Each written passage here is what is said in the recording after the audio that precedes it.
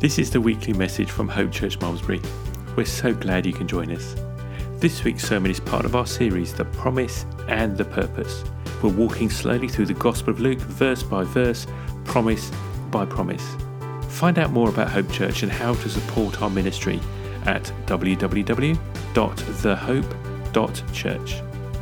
I hope this message will help you to see the good purpose that God has for your life and help you to walk in faith and rely on His promises every day.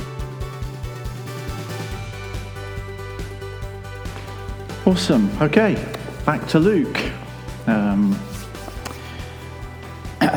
Previously on Line of Duty. Okay, so last week, for those of you that weren't here and didn't hear Lydia's message, you'll have to see it now to understand the gag, okay? But she was talking about, we were looking at that piece where Jesus is basically brought before Pilate and he's brought before Herod, and then he goes back to Pilate again. And we're picking it, Luke 23, 18 to 25 is where we are now.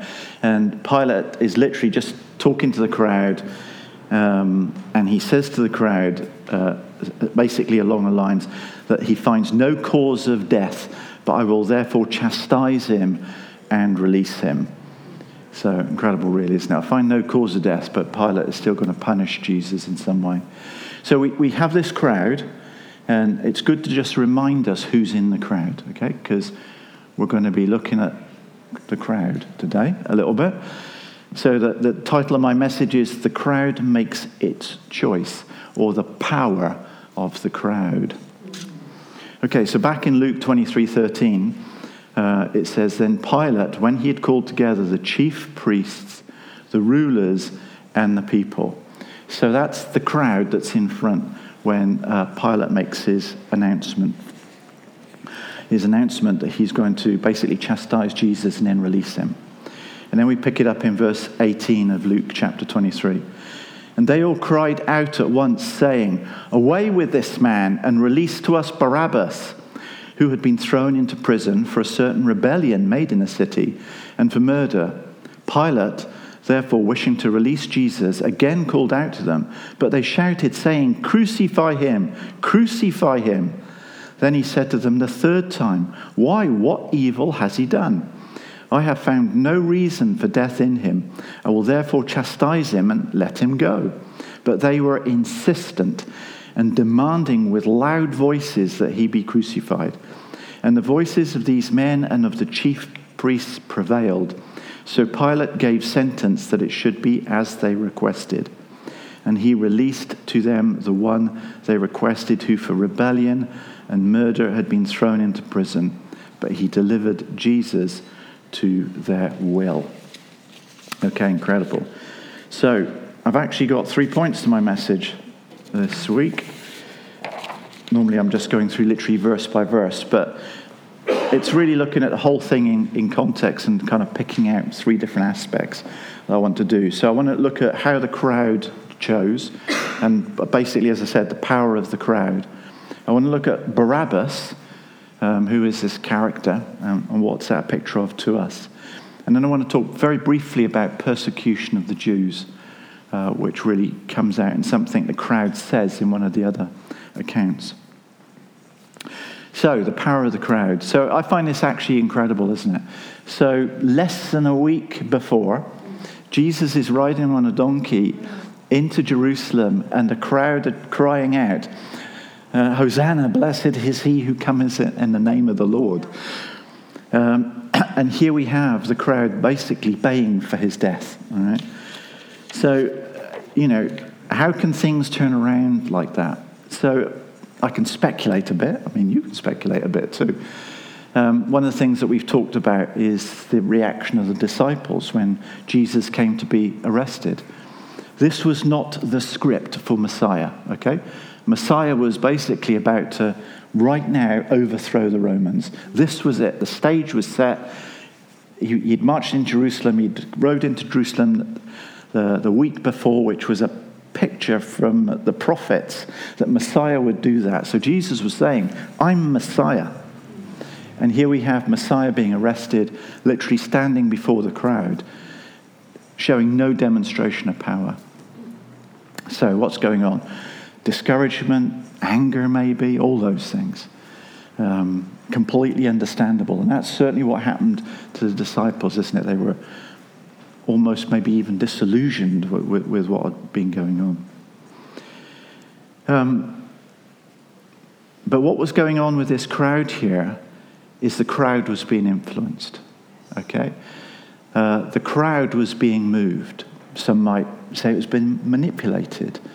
There was certainly a group of individuals that were controlling the crowd. Okay, when we read Matthew's account, we see that. Matthew 27, verse 20. But the chief priests and the elders persuaded the multitudes. The chief priests and the elders persuaded the multitudes that they should ask for Barabbas and destroy Jesus. So we have a small group in proportion to the size of the crowd. And they are steering the crowd where they want to go. Not where the crowd necessarily wants to go, but where the priests and the elders want to go. So I want to talk about that for a while. I want to talk about the power of the crowd and the power of a small group of individuals in that crowd that can steer it. Now, if you don't believe crowds can be moved, I don't know, anybody seen Traitors? Okay. It's okay. You can pray for me later, all right? I didn't see the second season, but I did see the first season. Okay. I didn't see many hands up there. So I just don't want to admit it. I know. It's obviously a very holy church we have here. So okay. So I'm going to have to explain now because you don't see it, all right? So basically, the idea of Traitors is there's a pot of money which is accumulated through the program. And there's a small number of people that are called traitors. There's 2 or 3 of them. And their goal is to win the cash. And they do that by basically hiding in plain sight. And at the end of each episode, the whole group of people, so the traitors are in the midst with all these other people which are called faithfuls, and they discuss who they're going to get rid of that week. And it is incredible to watch, all right? Group behavior, where one person who happens to be a traitor just suggests that maybe a traitor is actually one of the goodies. And suddenly the whole crowd follows. It's incredible the way they could steer the crowd. Now, you know it's true, don't you? You know, you see it at work. You see it in the workplace. You see it at school, even. Group behavior. And as Christians, we need to know that because sometimes we need to stand up and be counted. Sometimes we need to be able to hold out against the crowd. There's the caption, not the caption, what they call it, the creatives. Basically, the title sequence that starts of The Chosen. I don't know if they still do it. I've not seen it for a while. Yeah, exactly. It's the fish. Fish going around, you start to see a fish going against the current. And we need to do that sometimes. We need to recognize and not go with the crowd. And sometimes we're going to have to stand out and go against the crowd. See, when you're in a crowd that's very supportive, it's very easy to go with the crowd. Okay, so last week it was brilliant because there were people getting baptized. We're all rooting for them, okay? So there's lots of cheering going on and encouragement, which was great, and that's fantastic. But when you're out there, most of the time the crowd's going in the opposite direction. And I know, maybe I'm just an old man, all right? And I'm becoming a grumpy old man, you know? I don't believe it.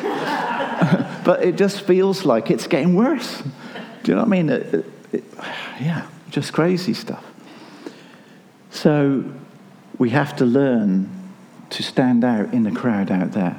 And to be able to learn to stand out in the crowd out there, we need to make sure we're in the right crowd in here. So if you're on your own as a Christian, it's a very dangerous place to be. You need to be in a crowd of Christians that can support you, encourage you, look out for you, pray for you. If you miss church for a few weeks, they notice you, okay? They're not checking up on whether or not you got a gold stars. They don't do that. Do they do that anymore? So when I was at infant school, if you were at school every day, you got a little card with a gold star on it. So you talk about getting a gold star for attendance, all right? So we don't give gold stars for attendance at church, but we do look out for you, okay? So if you're watching online and you've not been to church for a while, please find one that you can feel secure in, and you can give your gifts and they can support you in Jesus' name. It's very dangerous to be. So standing out from the crowd. So also, one person can change a crowd in a good way, all right? I was reminded earlier of in Acts 17:6. I don't have it on the slides here, but basically there's a commotion going on. I think it's in Thessalonica. There's a commotion going on, and the people are complaining about the Christians, and they describe them as these people. It's Acts 17:6. These people that have turned the world upside down. Incredible, isn't it? These people have turned the world upside down. Do I go there? Yeah, go there, Dave. Okay. So I've got to talk about something from the world, all right? It's an illustration from the world, but I think it paints an effective picture. As I share this illustration, it's about politics. So please, it's about American politics, in fact. So as I'm sharing this, please don't think I'm a Democrat, all right, as I'm sharing it, because it's about the Democratic Party. Also, don't necessarily put me in with the Republicans either, okay? All right? So I think my politics would be I'm sort of right-wing socially, i.e. Christian, but economically I'm probably left of centre, to be honest with you. I believe in the National Health Service and things like that. But anyway, that's beside this. So what? I know, that's right. There's lots of prayer for me later, isn't there? So, okay. Yeah, thank you. So the story's about Barack Obama. So Barack Obama, he's going to speak at some small town. It's like 2 hours drive from anywhere. It's pouring with rain. And you can listen to this on the internet, okay?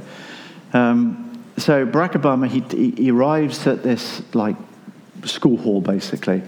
And he goes into this school hall. He's dripping wet. And there's about 20 people in there, and they're all dripping wet.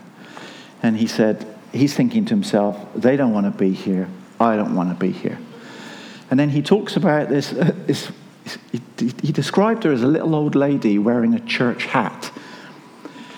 But you also hear the story as she tells it. And she tells it, he didn't look good. Talking about the prospective candidate for the Democratic Party running for the presidential election. So she starts saying, fired up, ready to go. Fired up, ready to go. And Barack Obama's thinking, okay, what's going on here? And he doesn't know if she's going to be saying this for 2 minutes or 20. But anyway, he's standing there listening to this lady going, fired up, ready to go. And she just keeps saying it. So he gets up to talk, and he's starting to think to himself, actually, I'm feeling pretty fired up. And he gets back on his bus, and he says to his team, I'm feeling pretty fired up. And his team go, and ready to go. And that became the tagline for their campaign. So fired up, ready to go. And in one of his speeches, he said one person changed the room. Yeah. One person changed the room. Come on, church. Yeah. One person can change a room. Yeah. One room can change a town. Yes. One town can change a county. One county can change a country. One country can change the world. They're talking about politics. I'm talking about Jesus. Yes. Amen? Yes. Fired up. Ready to go.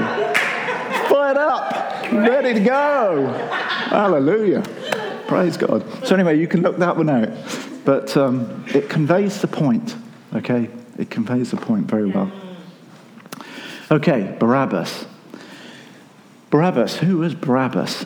So in the NIV I noticed, somebody said to me once, Barabbas was actually called Jesus Barabbas. And I thought, where did they get that from?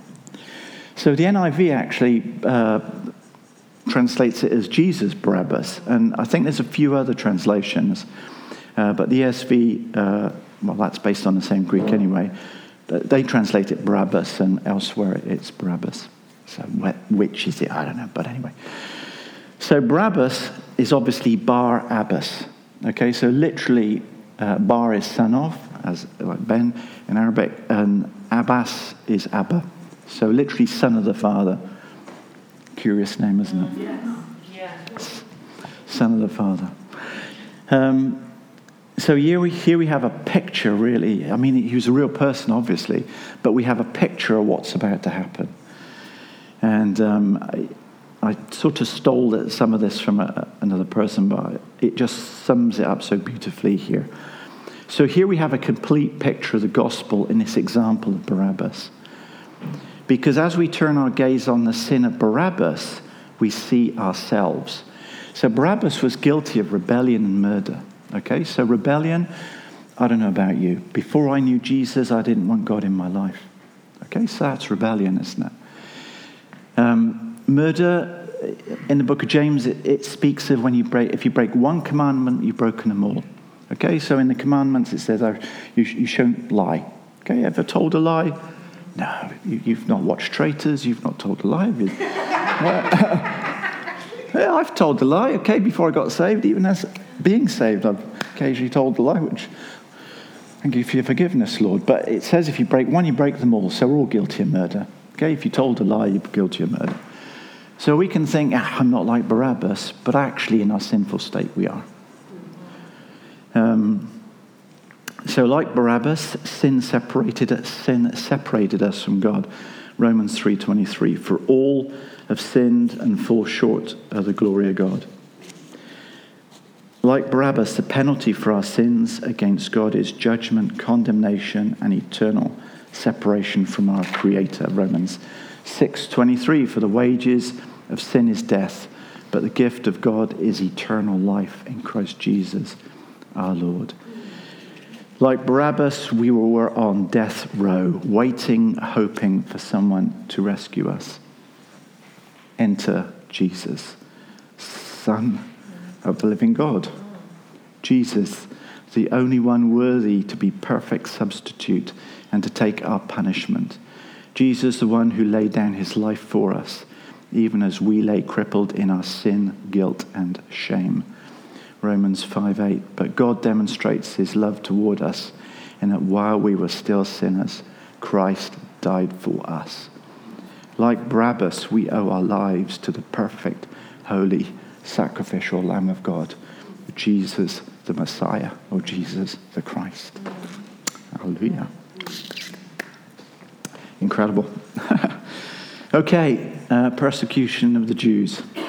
Lastly, so if you look at this account that we read in Luke, the response of the crowd, if we read that same account from Matthew's gospel, it brings out some interesting other things.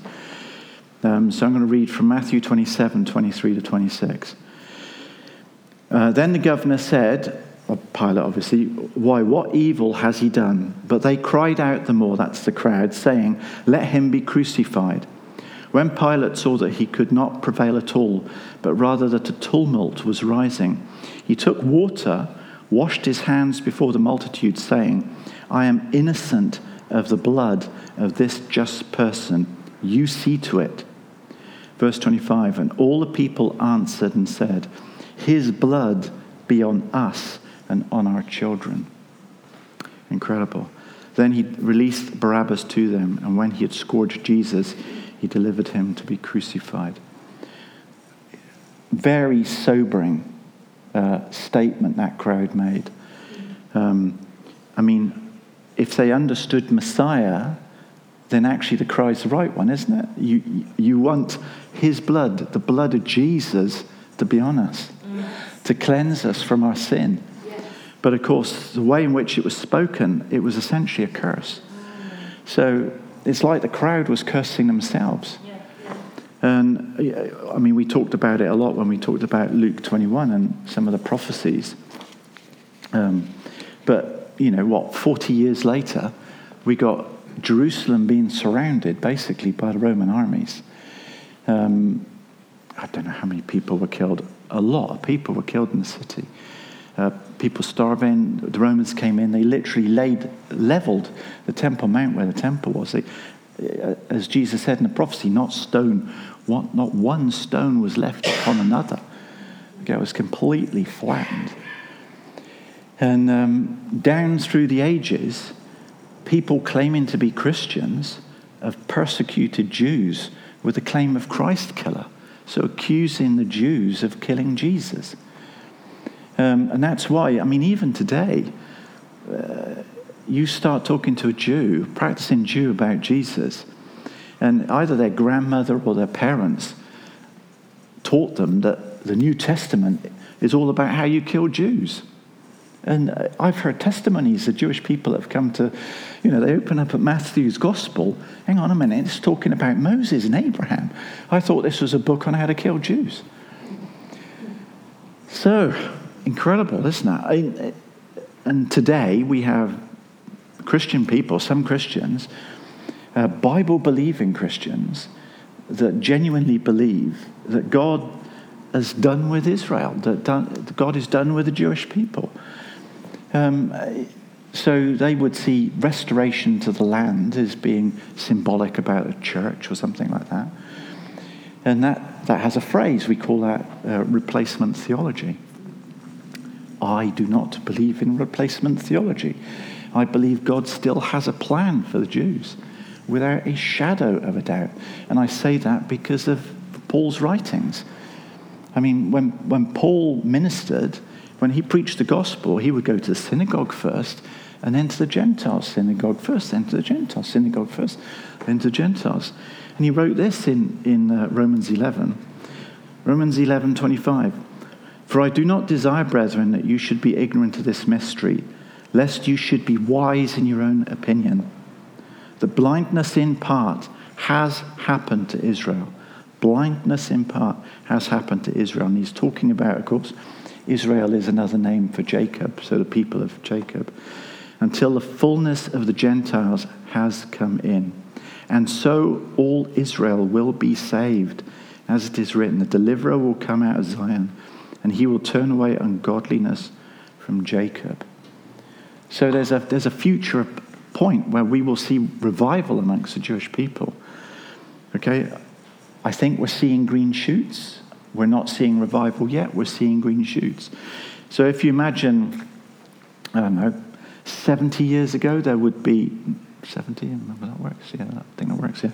70 years ago, there'd be no Jewish Christian assemblies in Israel. None, zero. Okay, there's now, depending on who you listen to, somewhere between maybe 200 and 300 assemblies now in Israel. Okay, so it's not revival, okay, but it's green shoots. So,